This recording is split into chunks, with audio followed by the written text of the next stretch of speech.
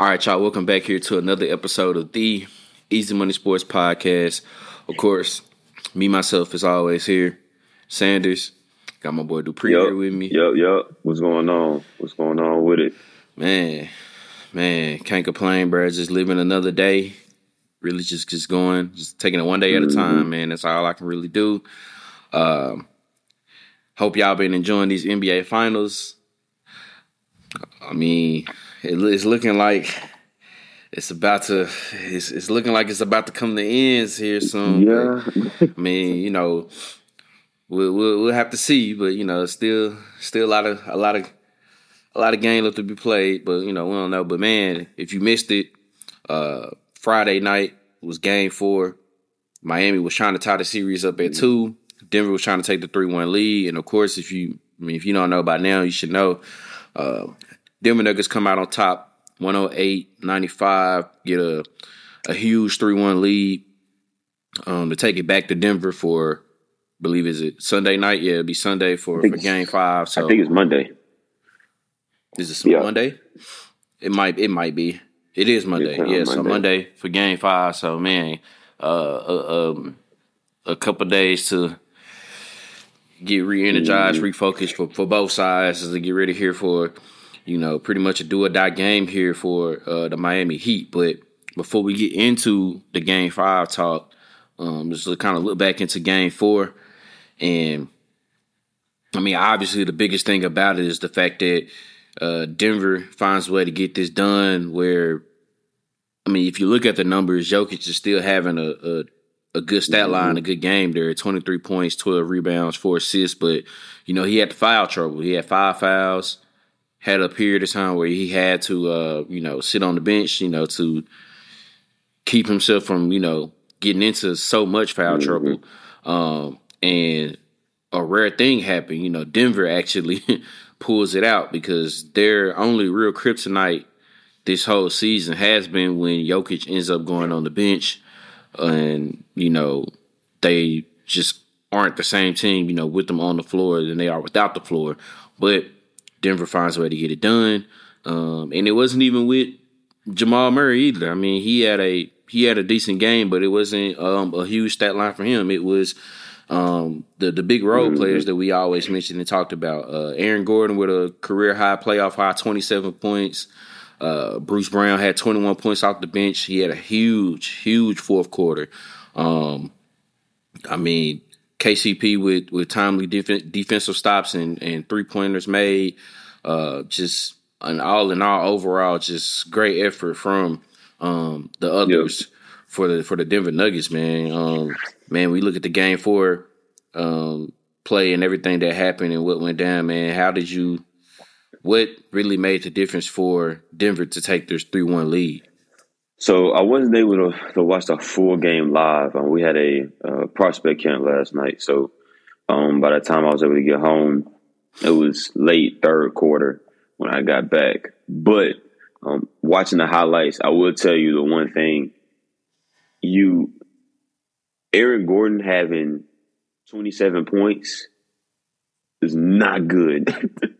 It's not a good recipe for the Heat to win this basketball game. And I remember it at some point late in the broadcast, them mentioning Aaron Gordon had the 27 points, and then going back and watching it.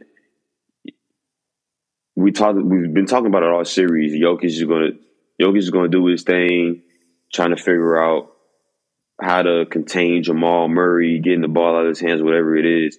And he only had 15. Jamal Murray only had 15 last night. But Aaron Gordon having 27 points, I'm not even like Bruce Brown having 21. Okay, all right. He can erupt for stuff like that. Aaron Gordon, to me, was the key to that game last night because he had the 27, hit a couple threes, alley-oop dunks, layups, things like that. But then he was making key passes, key assists, key plays on the defensive end of the floor. When Jamal Murray has 15 points and Jokic has 23, you should win that basketball game. Like, you got to win that game. You have to find a way to win that game. And the fact that they didn't, the fact that Aaron Gordon erupted, Bruce Brown erupted, that's a gut punch. There was I believe in the fourth quarter, it was like 8 minutes and 31 seconds left. It was a 5-point game. It was a 5-point basketball game, and you got Aaron Gordon hit a three, KCP hit a three. The Nuggets. That's around the period where Jokic was sitting down. KCP hit a three. Aaron Gordon hit a three. They kept running the same play with the backdoor screen handoff to Jamal Murray. He hit a couple of threes on that as well. When the Heat got close, the barrage of shots came, and then I believe the dagger was the N1 shot by Bruce Brown, where he kind of just threw the ball up and ended up hitting the shot, little mid-range floater. That was a gut punch. That was a gut punch for the Heat last night. You like I said, Jamal Murray being off the way he was, Jokic being in foul trouble, having the 5 fouls, so him really not being able to play. Like, that was a mix and a recipe for the Heat to win that game last night, and they couldn't figure it out, couldn't get it done. So that's a tough pill to swallow, especially Jimmy Butler and Bam they played pretty well. Both of them had 20 points. I mean, Bam had 20 and Jimmy Butler had 25. So they played decently well. He had some other guys hit a couple shots. Max Strus kind of went back down in the dumps again. Was 0 for 4, 0 for 3 from 3-point range. That's been hurting them. The 3-point shooting this series hasn't been what it has been throughout these playoffs. But Jokic having 23, Murray having 15, and not being able to get a dub, not being able to, I don't want to, maybe draw that 6th foul to get Jokic, fouled out. But like I said, he sat down in that fourth quarter for about a 5-minute period, and the Nuggets, there was a 10-point lead when Jokic sat down. When he entered back into the game, the lead was 9. So they held their own and did their thing, and a huge part of that goes to Aaron Gordon and Bruce Brown. Yeah, I mean, it goes back to what we talked about when we did the previews of the finals, man. I mean, it's games like this where you need those others to just step up and take a game, because now with that happening, is it necessary? Are you going to see another 27-point game from Aaron Gordon the rest of the series if it continues? I mean, probably not. But then you think about it. If he doesn't score that much, do they win this game? Mm-hmm. You know what I mean? Is it 2-2 instead of 3-1, and you just know you need one more instead of playing a best 2 out of 3 now? So this is where, all of that comes in. And another part of where we just talk about the depth and how deep and just how talented this Denver Nuggets team is. The fact that really without their 2 best players, they still find a way to get it done. That hasn't been the case for them for much of the season, even though they've had a successful season. But it's usually just Jokic and Murray, and then a mix of whatever you can get from your starters and the bench. Then the fact that, if you look at the stat line without looking at the others, and you say, well, how many points did Jokic put up? And you look at his line, you say, well, 23, 12, and 4. You might think it's going back to what happened in game 2. And then you see the fact that, okay, Aaron Gordon pretty much just had the playoff game of his life, where where it seemed like he just, he saw one go in and the confidence was through the roof. He really couldn't miss too much, which happens to, a lot of guys that's in the league, man. Once they see one go in, a barrage can come, they feel a whole lot better than struggling all night to trying to see what's going on. Man, on the Miami side, I don't think the shots or the quality of the shots are bad. They're just not falling. I mean, we talked about in the last episode. A guy that I was looking at was going to be Gabe Vincent. He had a great first 2 games in a I can't remember exactly how his game 3 was, but last night in game 4, only 2 points. So, he struggled. Strus went scoreless again. So, he's inconsistent being up and down, and that's going to be hard to overcome against a team like Denver, just because if they can get the others involved, which like we always talked about, it could be anybody. Last night it was Aaron Gordon and Bruce Brown. Other nights it could be KCP, it could be Michael Porter Jr. Even at times in Spurs it could be Christian Braun. Jeff Green had a couple of, it's just they got the guys, man. They can come at you in ways like we always mention. So it's hard to try to keep up with that and replicate that if you're not making shots on the other side. Is it more so that Miami just can't make the shots, or is it a mix of them not making the shots and just the fact that, which everybody kind of knows, that Denver is just a better team? Yeah, I think it goes without saying, with Denver being the better team, I think everybody knows that. I think they're just not hitting. It's just not hitting, and that's been the difference between the regular season and the postseason for the Heat, is that in the regular season, they were not hitting shots. And in the postseason, they were. They were going crazy from three-point range. And now they've grown cold, ironically. They've grown cold from the three-point line here in these NBA Finals.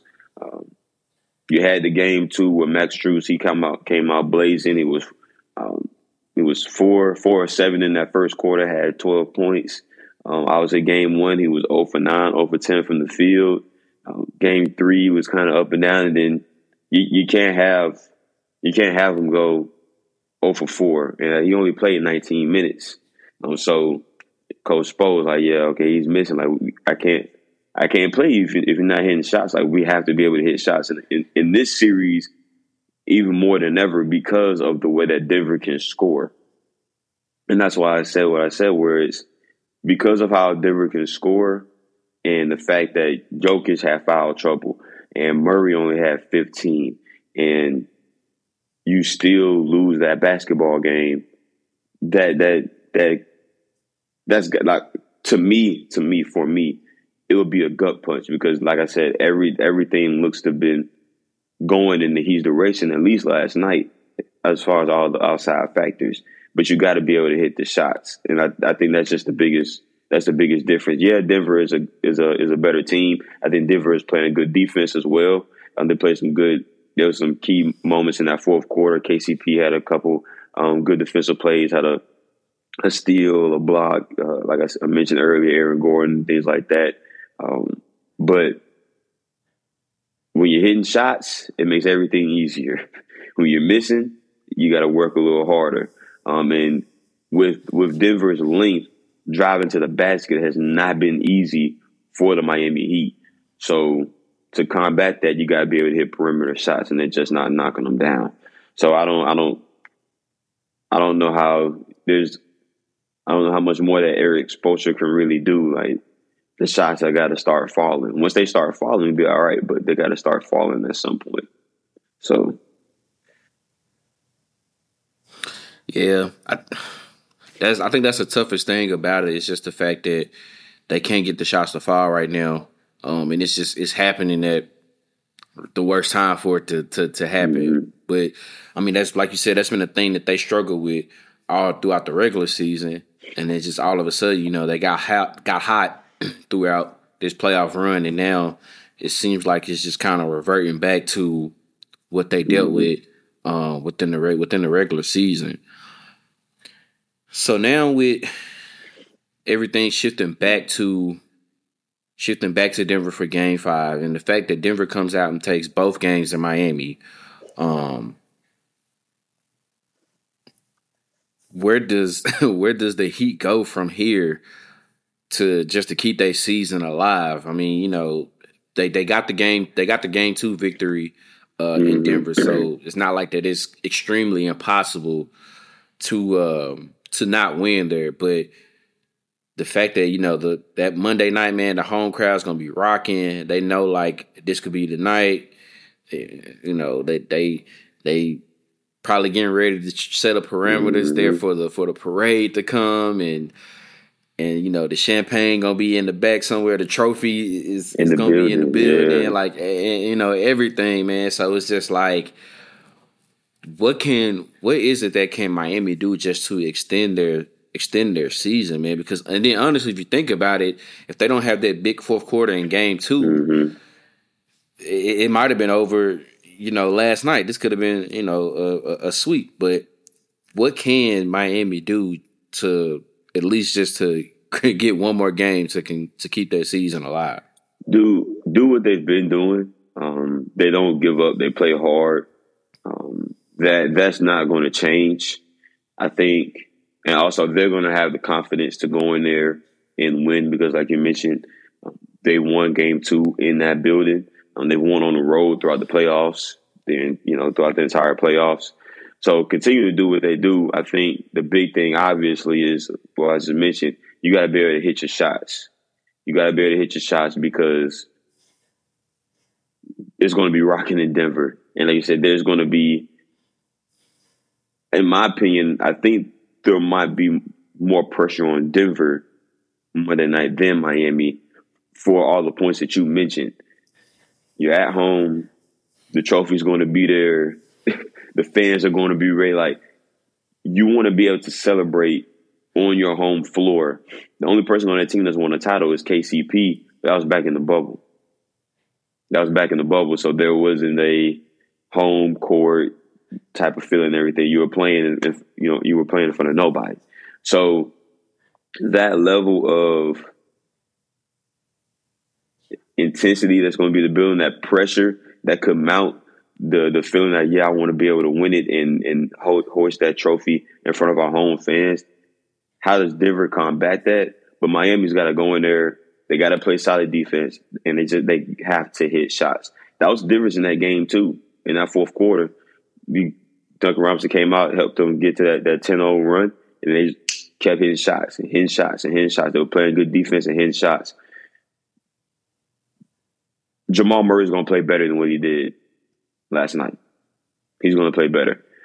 You can't bank on Jokic being in foul trouble on Monday night either.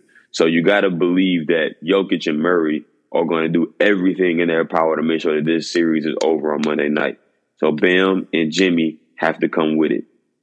And they need Max Strus. They need Gabe Vincent. They need Duncan Robinson. They need those guys to hit shots. Kyle Lowry coming off the bench to give them something. They need those guys to come in and hit shots and help get this crowd. If they can get the crowd out of the game, that'll bode well for the Heat. But you got to anticipate that Jamal Murray and Jokic are going to come out with their hair on fire. So their two stars, the Heat, Bam and Jimmy, have to come out ready to rock and roll, and they got to hit perimeter shots.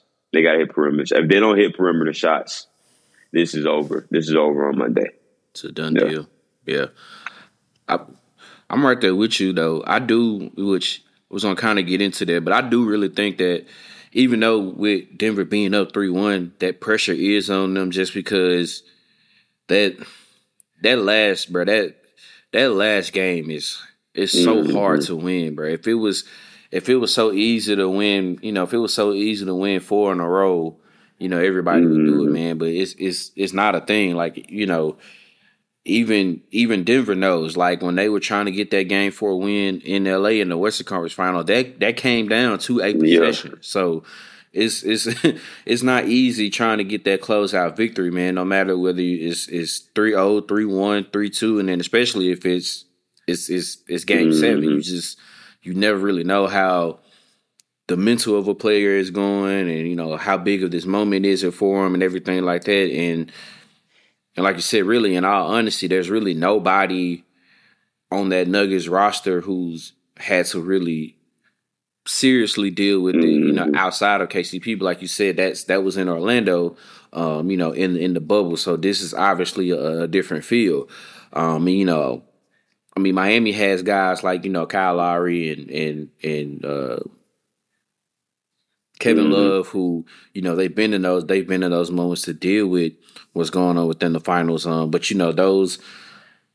those guys aren't spring chickens anymore, man. They're a little long in the tooth. So you're just trying to get whatever you can get up out of them. But the pressure is definitely on Denver. But I just think, Miami definitely has to come in pretty much kind of loose. Just got to come out swinging, let it all happen. I mean, nobody thought they would be here anyway. They made their run. How much does it kind of, I don't want to say suck, but I guess unfortunate that Tyler Hero pretty much kind of had a setback with the hand injury, still dealing with the swelling from it. Because I know a lot of people were trying to, be devil's advocate on it and to say that, well, if he comes in, that's going to mess up the flow and the chemistry of the team and the guys don't know their roles. But I know it's an injury. It's a broken hand we're talking about on his shooting hand. So I know that's a lot to deal with. But we're talking about a guy who they paid good money for to be that pretty much that third option with Jimmy and Bam.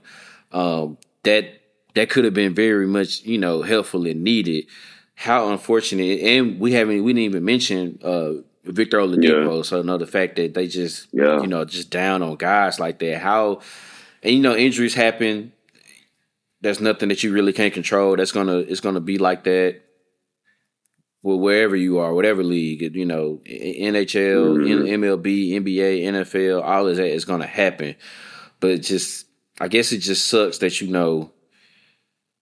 that there's never, because I seen somebody post and say like, man, I don't remember the last time I seen an NBA Finals where both teams came in like fully healthy, and I can't really think of one either. That's hard. That's hard to do. That's hard to do. I couldn't tell you. I don't know. I'm not sure either. But it's tough. Now, people say that, but the way that series has been going, and knowing that you're playing Denver, you need every score that you can get. So I don't think that Tyler Hero coming in. One, I don't think he would come in and start right off the gate.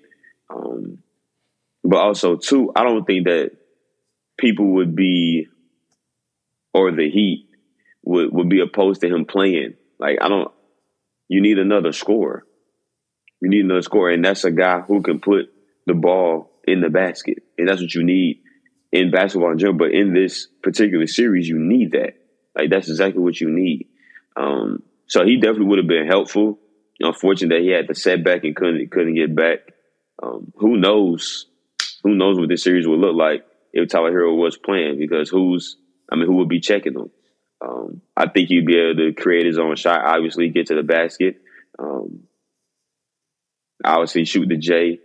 But you need all the scoring that you can get in this particular series, and so that's a big loss. I totally forgot about Victor Oladipo being hurt as well. You're talking about a two-way guy.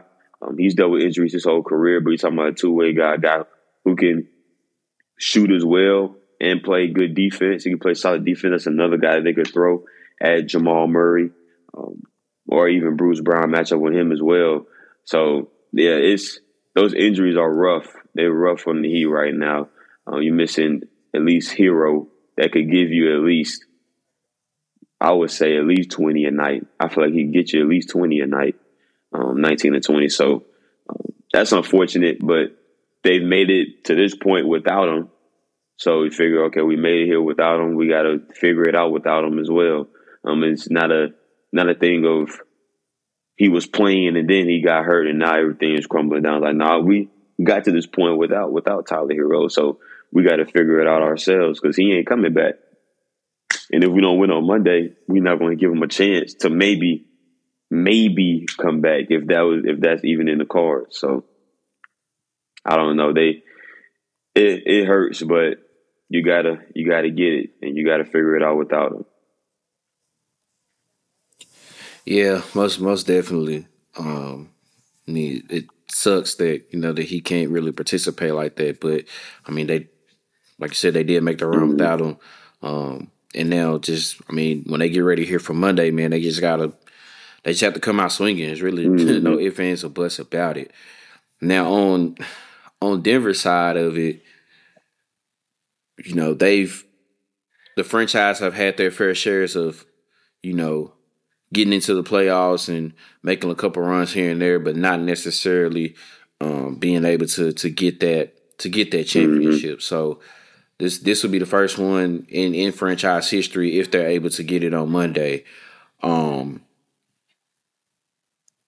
you know, the league is led by duos. I think, you know, if you have a duo that puts you in that different, you know, upper echelon of championship contenders or where you rank in the league and everything like that.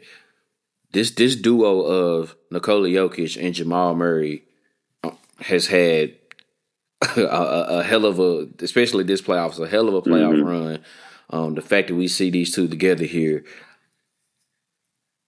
if the deal gets done on Monday, Nuggets win Game 5 and they win it 4-1. They're hosting up the Larry O'Brien Trophy, and then there's the talks that's going to come.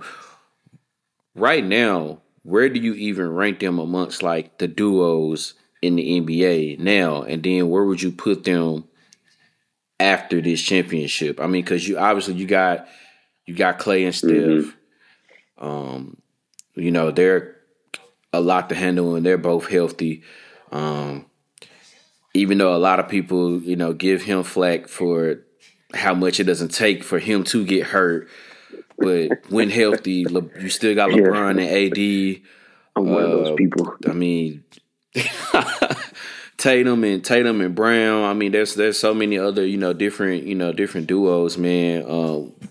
Where do you have Jokic and Murray at now? And does this championship elevate them, or does it kind of stay put where they are, or do you separate them compared to some other ones, and then like who do you like compare them with as far as like their rank of duos in the NBA? So what would I rank them right now, and then after if they were to win the championship?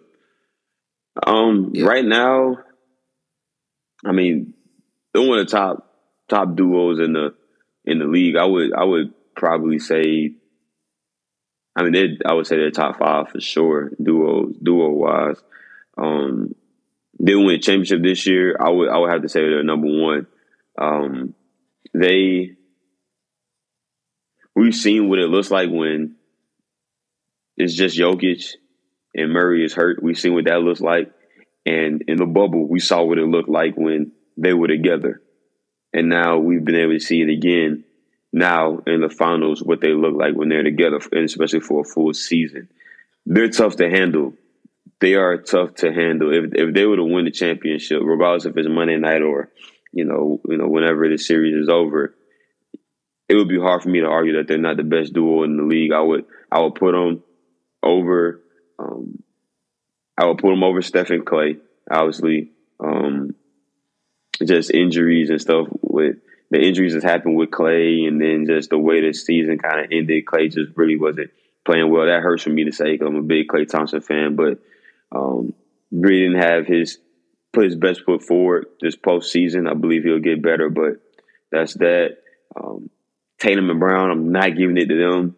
As erratic as they play, as the Celtics play, you're the 2 leaders of that team. Now, they're young, just like Jokic and Murray are, but they're 2 up and down for me. And then AD is hurt too much. He's hurt too much. There's other guys, too. You got Devin Booker and KD, but they didn't play a full season together, so we'll see what that looks like. As you would say, it would be the Greek Freak and Chris Middleton.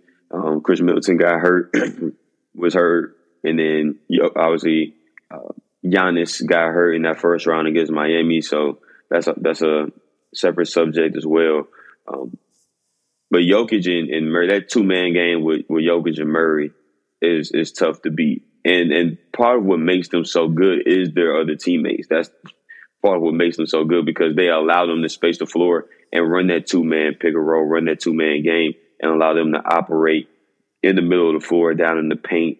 And like I said, I believe on the last episode, Jokic is a lot to handle by himself, but when Murray is on, it's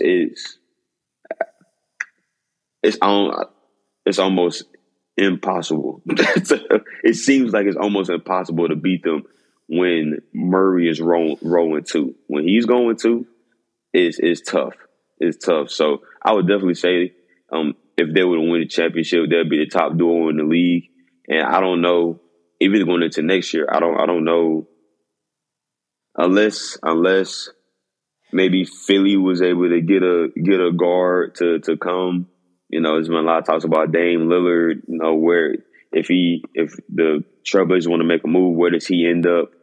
I don't know if Philly is one of those places, but unless like maybe Dame was to go to Philly or something like that, maybe you have another duo. Maybe it is D-Book and KD when they play a full season together. But right now, at this moment in time, it's Jokic and it's Murray because they beat KD and Book. They beat LeBron and AD. They didn't get to play Steph and Clay, but they beat two of the duos that we named, and then Tatum and Brown couldn't get there.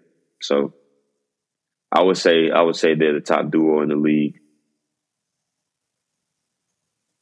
Yeah, for me, I had them top 3 already. And I may be throwing in, you know, the body of work of the other two or whatever. And I have them over Book and KD just because they just got together, and you know we don't know yet, and that's there. And then, I mean, you can't forget about Middleton and Giannis. Those, you know, those are the guys up there for sure. But I'm right there with you. I don't see, if they win this, I don't see how you can make an argument really for anybody else being the number one duo besides them. Bruh, I mean, that they can run that high screen and roll all night, bruh, and it's just they score off of it all the time. Know. Yeah, I don't know what you do with it. I mean, the only thing you can do is just hope that one of them miss, or they do something crazy, where they just turn the ball over or something. Because I mean, you just get caught in the predicament to where, all right, well, do you keep helping to make sure Murray doesn't drive to the basket? Well, then Jokic is capable enough to pop out and, you know, hit that 15-footer or step back and even hit a 25-footer from 3. So he's capable of doing that. Then it's like, okay, well, if you want to make sure that Jokic don't get it back up there at the top of the screen or top of the key or up at the elbow, you know, or whatever. Well, now you give the chance for Murray to, you know, drive to the basket or to pull up for a floater or a mid-range. I mean, it's just the possibilities there for them are just endless, and it's hard to guard because they're both capable of doing really whatever they want to do with the basketball. So it's not like on certain high screener roles or screener pick and rolls where guys are moving in, you're like, okay, well, we'll live with you taking this shot, or we'll live with you, you know, going to the basket for this and this, because it's just, that's going to be hard to really just to say to settle with anything. I mean, because it can be just automatic. And then the fact that if you do switch trapping and everything like that, they got the guys out there capable enough to knock down the shots for them. So then it's like, okay, well, even if they not scoring, if you look up and they both, I mean, I think, if I'm not mistaken, I want to say Jamal Murray has at least 8-10 assists for each game this Something series. Like that. I think he's been in double digits for assists this whole playoff series. So I mean, it's I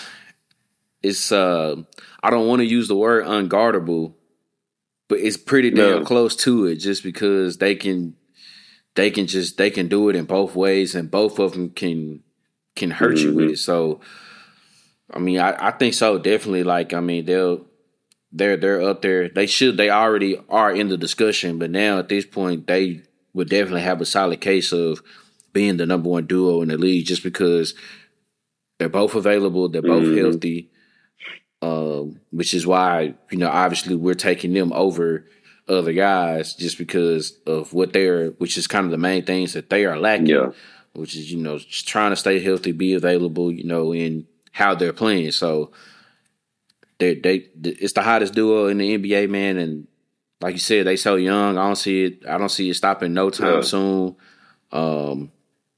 It's gonna be, I don't know, man. It's just it's gonna be a lot to handle. But that's the thing. Like when you mentioned looking at body of work, okay, LeBron and AD, they won one championship together. They've been together however long. They only won one championship.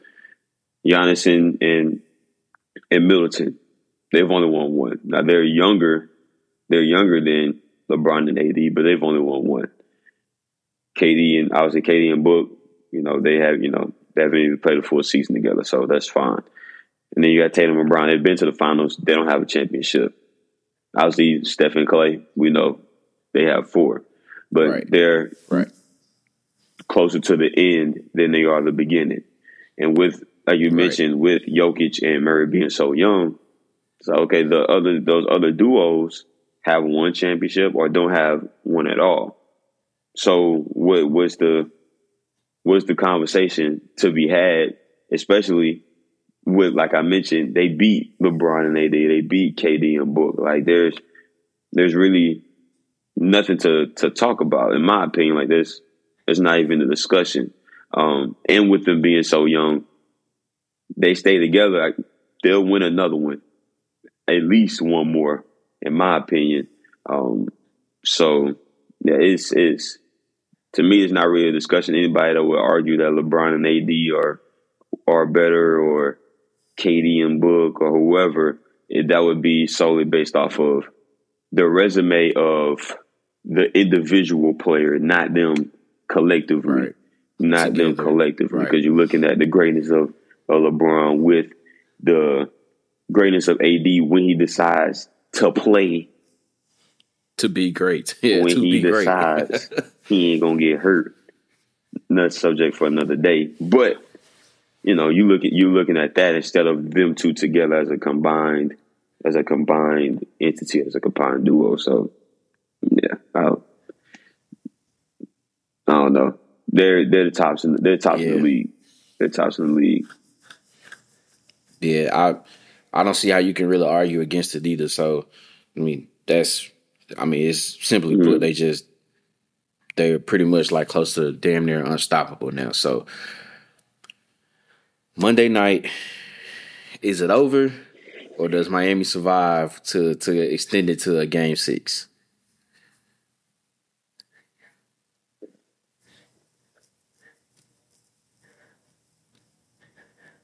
Man, I picked the Nuggets in 6. I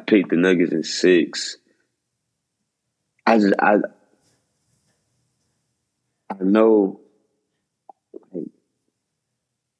I'm not wrong in saying that the Heat are going to play hard, that they're going to show up. I have almost no doubt that they're going to be ready to play. Can you hit the shots, though? Can you hit the shots? Can you survive that first storm from tip-off? When that ball tips off, Denver's going to come out. It's going to be like it might get ugly early, because Denver's going to come out and they're going to be on the attack early in this basketball game. Can Miami survive that storm and then get into the flow of the game? I would love to see them extended. I just don't know. They just have not. I'm going to say it's over. I think it's over on Monday. Trying to talk myself into picking the Heat. I think it's over on Monday. Like I said earlier, they have the confidence to go in there and win because they've done it before. But if they don't hit their shots, it's not going to happen. And in this series, their shooting has been so inconsistent to where Denver they're going to take advantage of it. They're going to take advantage of that. They're able to score in so many different ways. If the Heat can't hit perimeter shots, if they can hit the 3-ball, it's a wrap. But I think that energy in the arena, I think the energy from the fans, obviously the energy from the players as well. I think Mike Malone is going to stress to them the importance of finishing this game at home on Monday. You do not want to go back to Miami for a game 6. That's not what you want to do. So I think he's going to stress that to his guys. And I think the Nuggets get it done and win their first NBA championship on Monday night.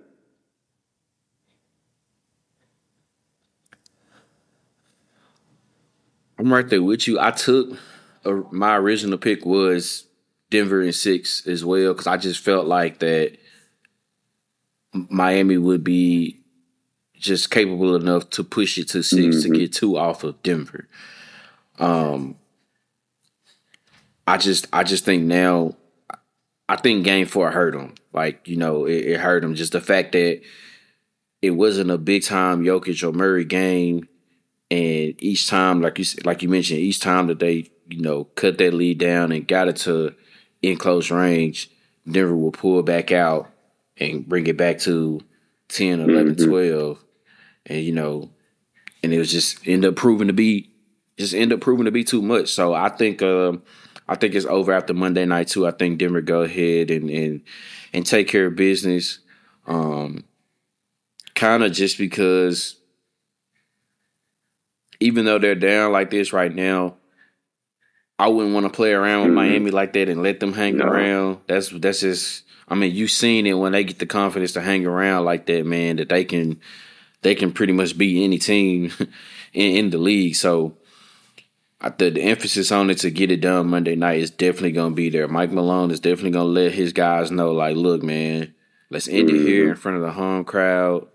Let's get ready and, finish this thing and celebrate. Let's become world champs.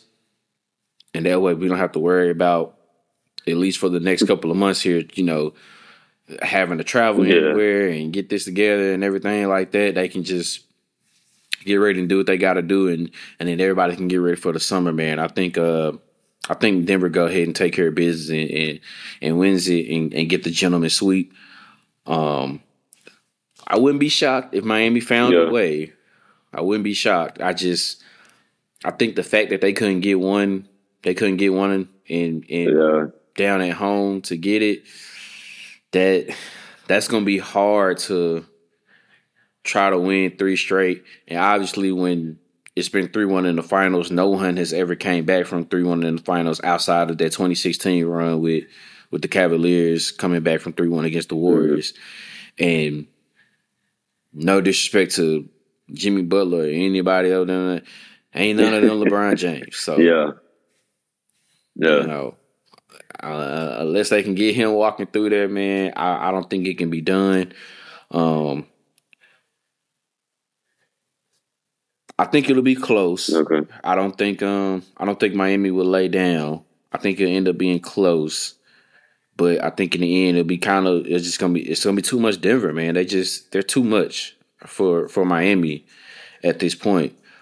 And the fact that, which has been the thing that we talked about this whole episode, the fact that just the Heat can't get the consistent shooting that they need from the guys who've led them up to this point, man, it's just not good. I mean,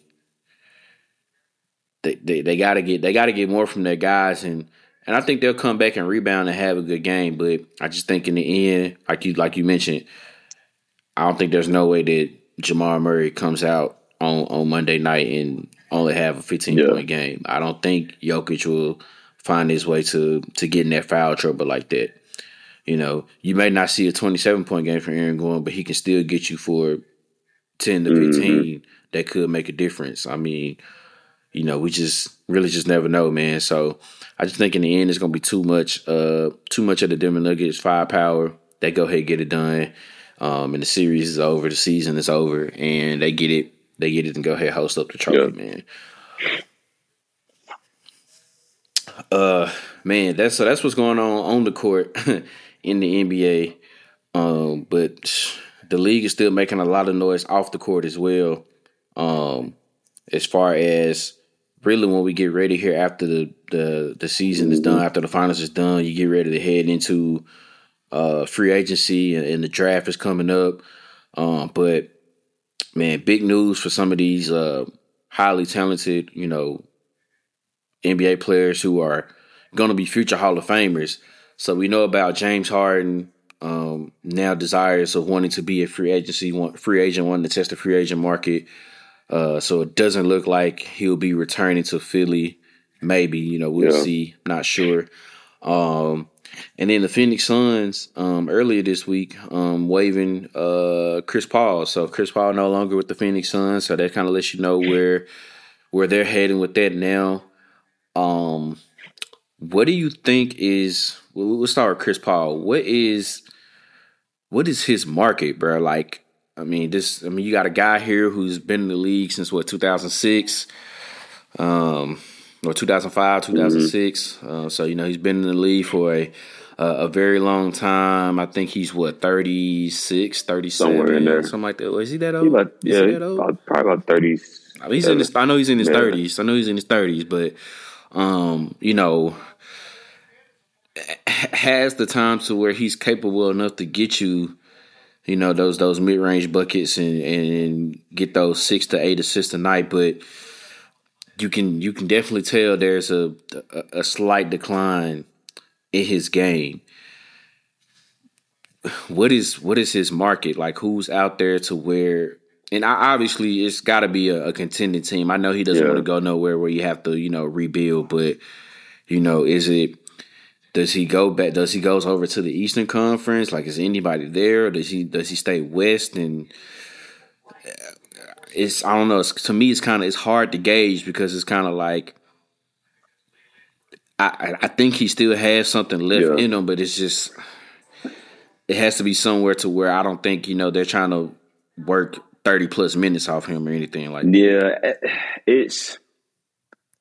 I think he still has some basketball left in the tank. I don't think he's done.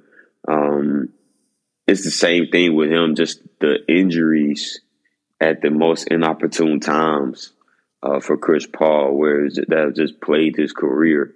I don't know, man. I mean, my first thought is, does he go to LA and maybe join the Lakers, maybe just to get a veteran point guard there? Like I said, I don't think he would have to go in there, obviously, with them having Austin Reeves. He don't have to go in there and play 30 plus minutes a night, 36 minutes a night, or anything like that.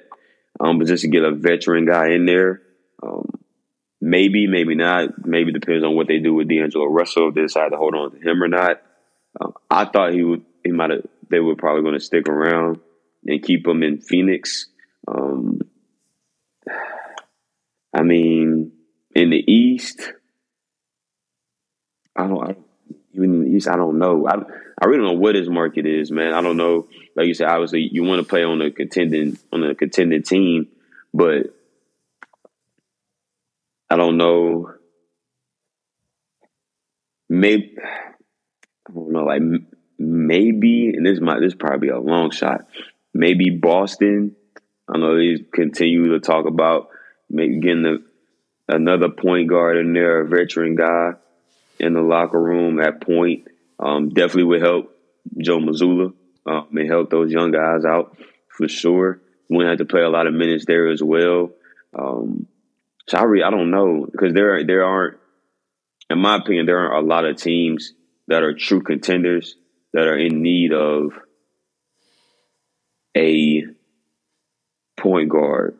It's more of what you said. If he would be willing to do what Lowry is doing, I think there'd be plenty of teams that would take Chris Paul.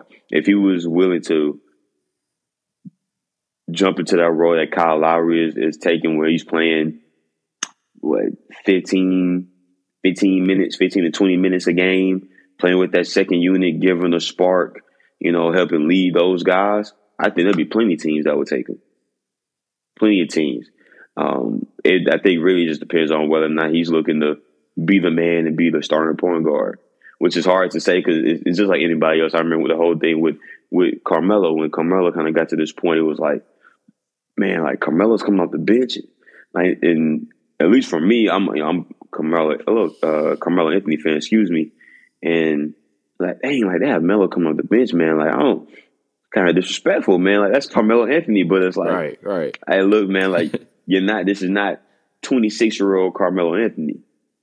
This is not the New Orleans Hornets, Chris Paul. This is not the same guy.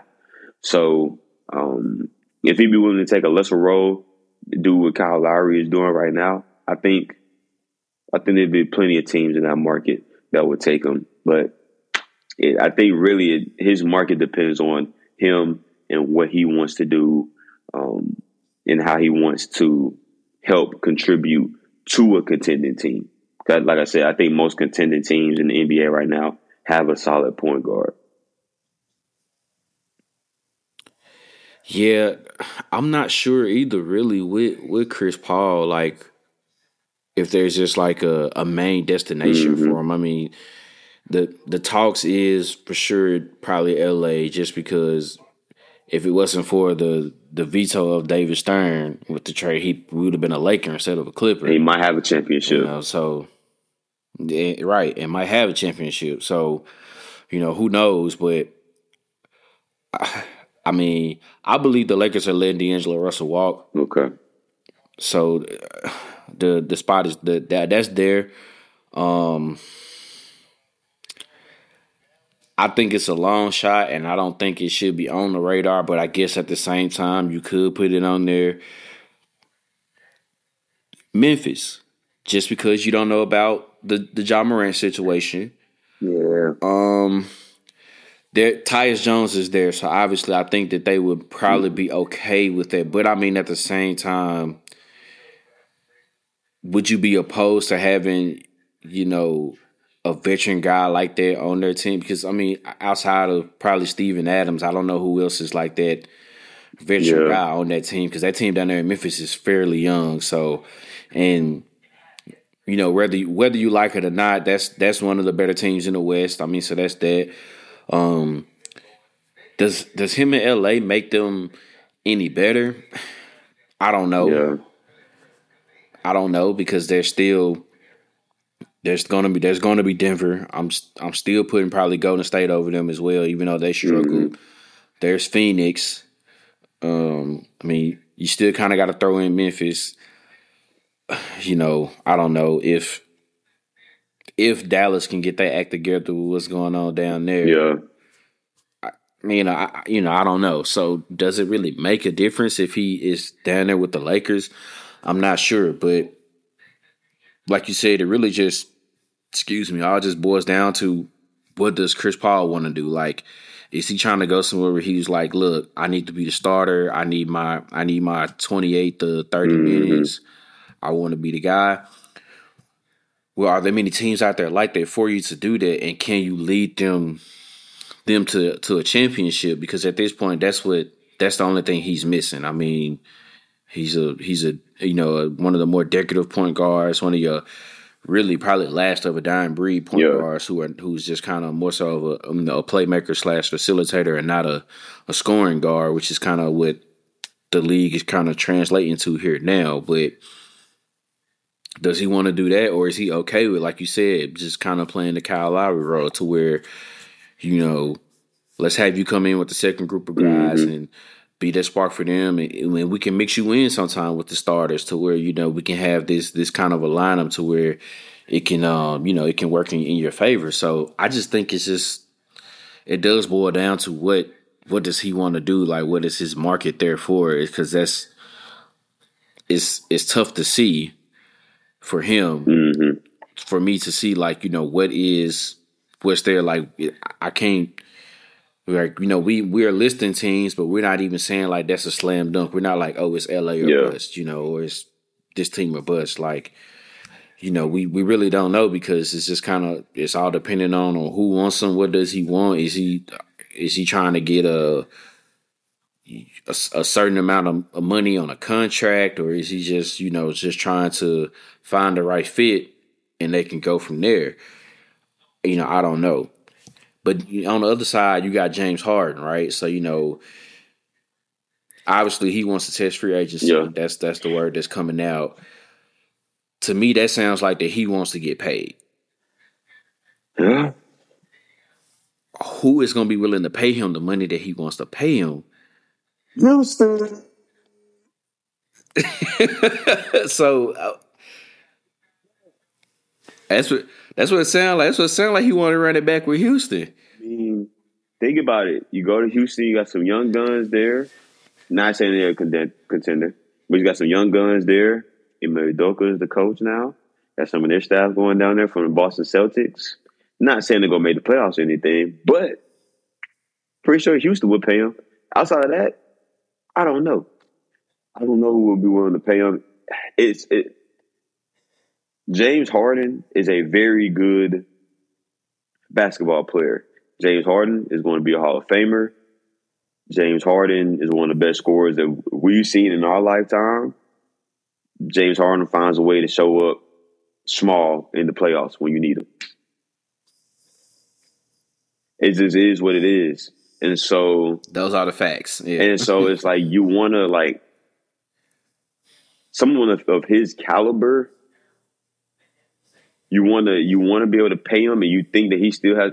It's crazy because it's not like James Harden is crazy old either. Like, the drop off that James Harden had, I don't know if, I think as it was going on, we talked about it a lot, but people really didn't talk about, like, James Harden damn near fell off a cliff from the time he left. What was it? It might be Houston. We left from Houston to go to Brooklyn, if I'm not mistaken.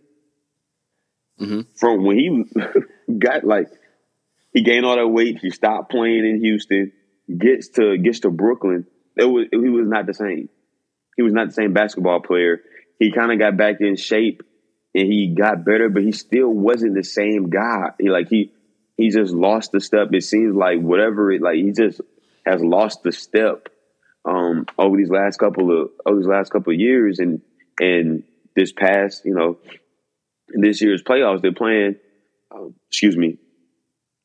playing the Celtics, and when they need him, he doesn't show up. He showed up in game 2, and then was a no-show in the next game. Then shows up again, and it's a no-show again. It's like you just need him when you need him the most. He hasn't been able to show up. So I don't know if he's going to, maybe outside of Houston, I don't know if he's going to go anywhere and get the money that he's looking to potentially get. Once again, I think kind of the same thing with Chris Paul. I think it comes down to maybe not so much his role. I think James Harden is still a starter in the NBA. But does he want to contend, or is he worried about getting his money? Which one is it? Do you want to compete for a championship, or do you want to just go get your money? If you go get your money, you can go anywhere. If you want to go get your money, you can go anywhere. But if you're trying to contend for a championship, I think those options are going to be limited, especially when it comes down to the money piece. So it's up to him. I truly don't know what his market looks like, because if I'm a GM, I'm seriously questioning it. What is he going to give us when it comes to playoff time? Because he has not shown up big in the playoffs. Really, really even going back to OKC, man.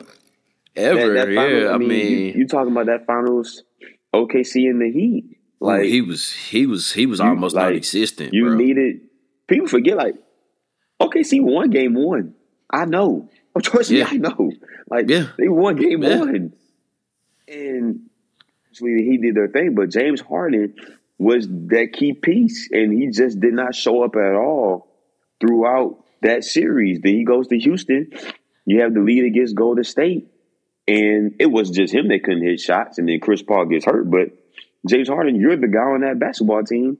You don't show up, and so on and so forth. You get to Brooklyn, and he was battling the hamstring, was back and forth for hurt. So it's just like, it's. I don't know if I'm a contending team. He's not getting the supermax. We had to sit down across from each other and talk about the money and everything, but it comes down to whether he wants to be on a contending team or if he just wants to get paid. So that's where I'm at with that. Yeah, I'm not sure exactly what he has in store for him either, man, just because I don't know. Yeah. I don't know. I feel like he should try to run it back and stay there in Philly. That's how I feel as well. I think he should stay there in Philly, but I don't know if he wants to, because unless Daryl Morey is going to pay him what he wants to pay him with, but then it's like you said, man, so many times is year in and year out, when we get to April and May, he just fizzles out, bro. So I'm like, are you really wanting to pay a guy who just year in and year out just disappoints you every time we're getting ready for a big game in the playoffs?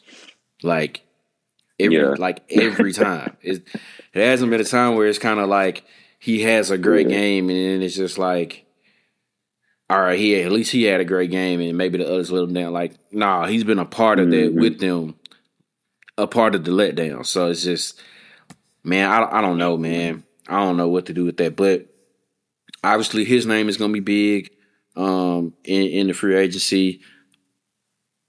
I'm assuming that, I don't know how long it takes for waivers to clear in the NBA, but I'm assuming that the waiver list probably would clear for Chris Paul for him to end up being a free agent. Okay. So I guess maybe name-wise, those guys are going to be the two top, I guess, as far as name-wise, free agents. Because I'm not really sure about even who's all going to be free agents like that in this upcoming summer. So we'll see. And then obviously there's the rumors and talks going around with Dame and if he's going to be in Portland, and that's a whole nother. He's not a free agent, and I know Dame is loyal. We don't have to get into it too much, but I gotta say this. Yeah, Portland needs to go ahead and just let the man go, man. Just let him go. Let him go. Like, rebuild. Let Dame go. Please, just let him go. Because y'all are holding that man hostage. He signed the extension. He signed the deal, so that's on him. But what moves are you going to make? You didn't get the number one, you didn't get the number one pick. What moves are you going to make to be a contender in the West right now at this point with Denver, Phoenix, the Lakers, Golden State, Dallas, Memphis, the Sacramento Kings, the Timberwolves? Like, how are you getting in the mix there? So please let Dame Dollar go. OKC with a whole bunch of picks they got. I mean, it's a list of teams. Please let him go. That's I've had to. Yeah, you know what I'm saying? But yeah, I don't know, man. We'll see. But that's all right there for us, like serious basketball talk. Oh man, off the court though. Our boy, man. Nah, that ain't my boy. Zion Williamson, man. No, that ain't my boy. Our boy Zion, man, has been in the headlines a lot this past week. And at first it started out okay, obviously, there's the picture floating around with him and and I'm not trying to be disrespectful. I really just don't even know their names of who the baby mother is, man. But so I'm not even trying to be disrespectful. I just really don't know. The picture surfaced and everybody's like, man, congratulations, because we remember the last time we saw Zion with a female, she was of another color. Yeah. So, everybody was like, oh man, that. Zion to beat the milk allegations. Like, he good. Okay, so he know what's going on. And then here is this other chick, I think Mariah Mills or something like that, whatever. I think that's the name. Like I said, I really don't. I pay attention, but I don't pay attention to this stuff, man. But a slur, just a rally of tweets. You would have thought she was running a telethon or something for Zion, bro. Just a ton of tweets just about all the stuff that he said that he was gonna do and have her move to New Orleans and all this stuff like that. And all of a sudden now, there's this kid. And now everybody is just like, this is why Zion can't get back on the basketball court. He's too busy dropping out money and laying up with you folks, man. That boy busy. Man. That boy busy. I don't know, man. It's like I told you earlier. I just got on Twitter one day and people were, Zion's all over my feed. I'm like, what's going on now? Like, is he like, I'm thinking it's something like, did he get hurt again? Or, something, along those lines. and then you see everything going on. But then when I saw Stephen A. say something about him, okay, I got to look up and see what's going on. And then I see the tweet that last name Mills. I see the tweet that she put out. I'm like, oh, that's not good. That's not good. I don't know what the boy. Man, look. I've said it before. I didn't think Zion was all that. I've argued with people saying that I don't think Zion is all that. And the injuries have plagued him. The Pelicans could be in that conversation of one of the teams in the West if he was healthy. Yeah. But it seems like he's been, like you said, a little preoccupied with telling people to move down to the bayou and this and that, and now he's got all this going on. Like Zion, you might want to go to the gym and just stay in the gym. Like, leave everything else alone. Just sit down in the gym, my boy. Because this right here, this ain't it. You making press for the wrong reasons, my guy. You got CJ McCollum sitting up on First Take, and he just sitting there like, well, what you want me to say? You better hope Steve never ask no questions. I can't help you out, my guy. I can't help you. I see CJ McCollum on First Take twice, and I'm just like, with all this going on, yeah, CJ, you might want to start making appearances, my guy. This is the right time to be a New Orleans Pelican. So what you do is what you do. Your business is your business. You gotta be careful. This goes back to you gotta be careful with who you lay down with, dog. You gotta be careful. At the end of the day, you never know. You never know. She's putting a lot out there. She's put a lot out there. You gotta be careful with who you lay down with, man. You have to. Please check the Carfax. Please. Bruh, it's just like what I've been saying, what I've been telling some folks when we talk about this, bruh. Am I surprised at all of this kind of going on?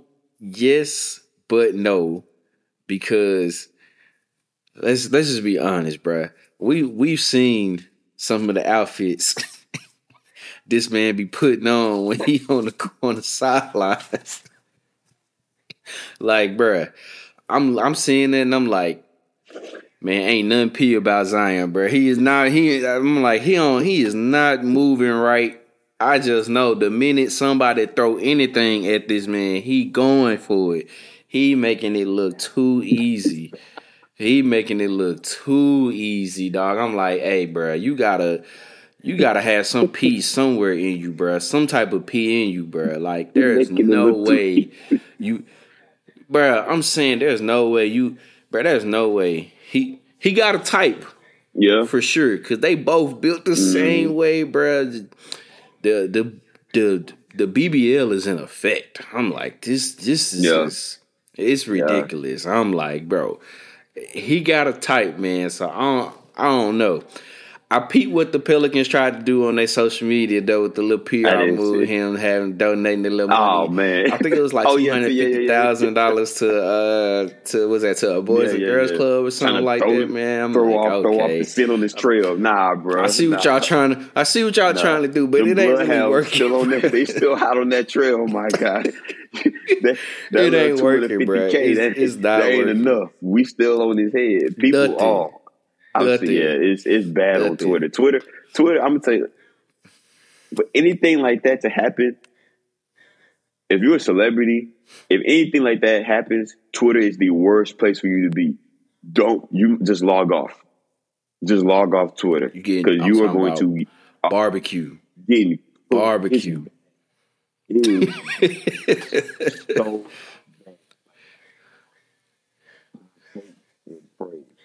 I get that big. Please, just let it be about the game. It's just gonna be about the game. You can cook me about coaching decisions, whatever it is. I get to that point, you cook me about that. Anything else, because that's bad enough. Anything else, It's so rap. It's so rap. I'm talking about people money. don't It's let over. up, and it happens so fast.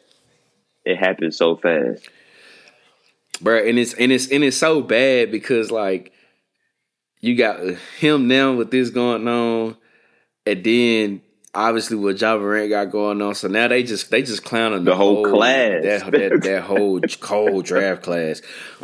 RJ Barrett catching strays and he ain't even did nothing. Nothing to deserve. I saw a post this shit that said gunshots, back shots, and bad shots. Talking about RJ Barrett, bro.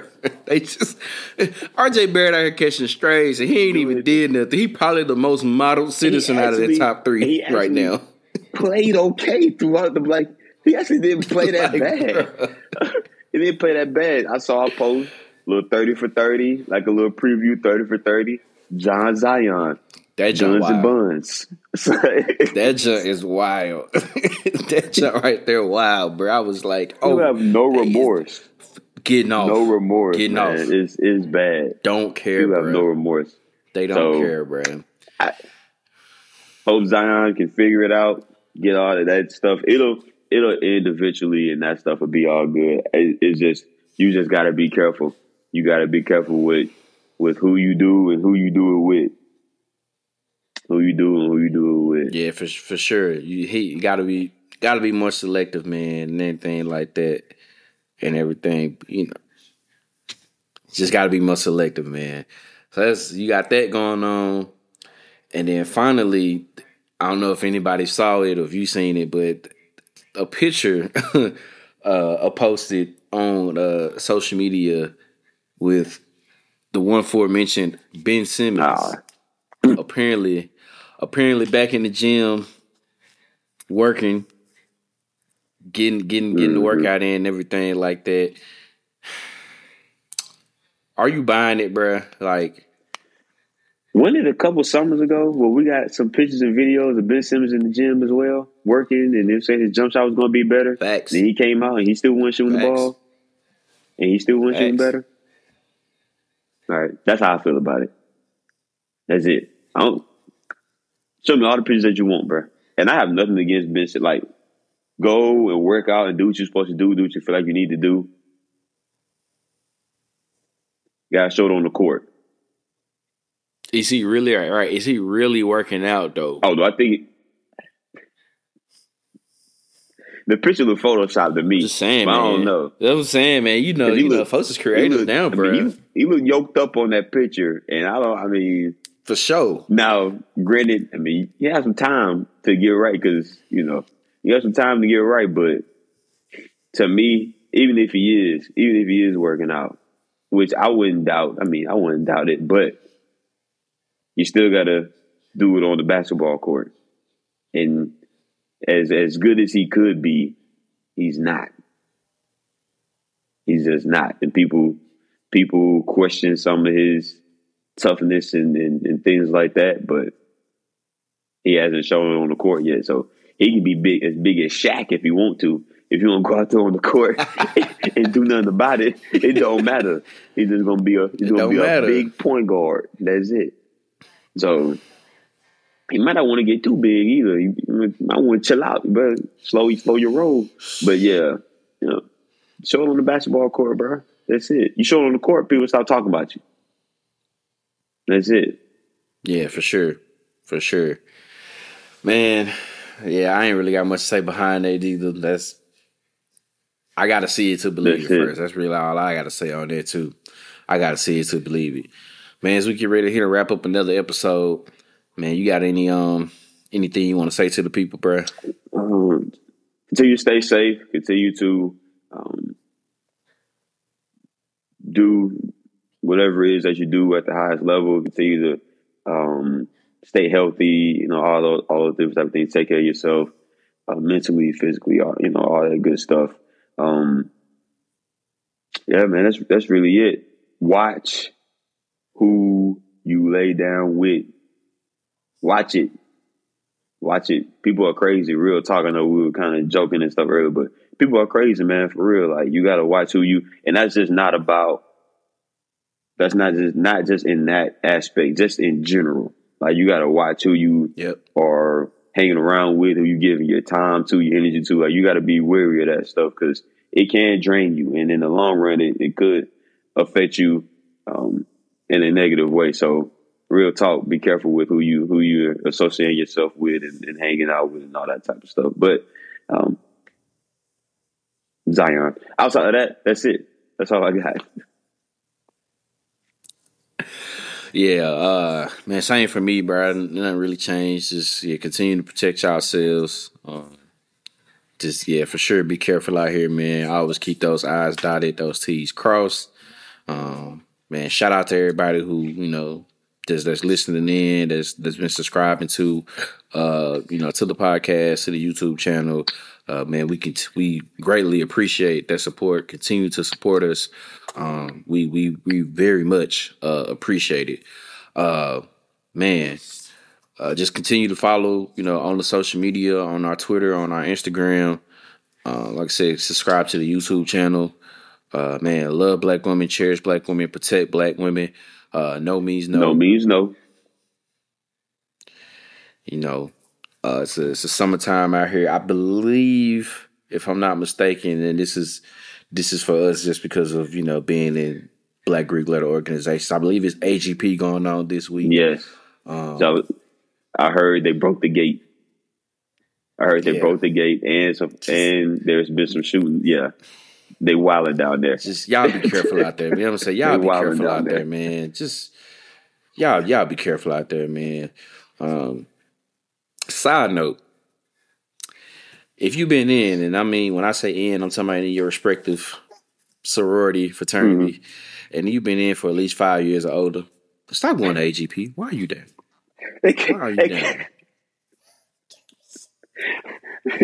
Let the young guns have it. I don't care if you cross-scratch after. Like to like, I don't know, I don't know what the weekend like. Not even to like if they have like some older parties or whatever, like some stuff like that. If they got some older parties, if they got some older parties, fine. Stuff like that. But you just talk about bro, if you talking about you chilling you up there at Morris Brown, bro, chilling. Where they haven't been before. I don't know. I feel like if you haven't been before, and if you're going to maybe some 25 and up stuff, I feel like you might be all right. Maybe. I'll say this. If you haven't ever been to AGP before, I don't think it hurts for you to go. Just because I do feel like that's one thing I would say like on your Greek bucket list to go to. I think if you've never been, then sure. I think at some point you try to go ahead. Now, like for me, like I haven't been. Do I plan on going? No, but I haven't been. But I don't plan on going. Yeah. So I went once. I enjoyed myself. I would never go again though. I feel like I never go again. It was just what I'm saying. It's just. Now I do feel you. If it can be a lot. There, this is my 4th year. Hey, bro, go sit down. Hang it up. Hang it Go up. sit down, cuz. Hang it up. Please hang it up. Okay. It's right. Bro, you not missing nothing. You not missing nothing, bro. Like, just calm down. Chill, my boy. Chill. Please chill. But I mean, other than that, man, just for sure protect ourselves out here, man. Like I said, just continue to support the podcast through however you support it, man. We really appreciate it. And man, I think that's really all I got to say on that, man. So until the next time, man, this has been another episode of the Easy Money Sports Podcast. Peace.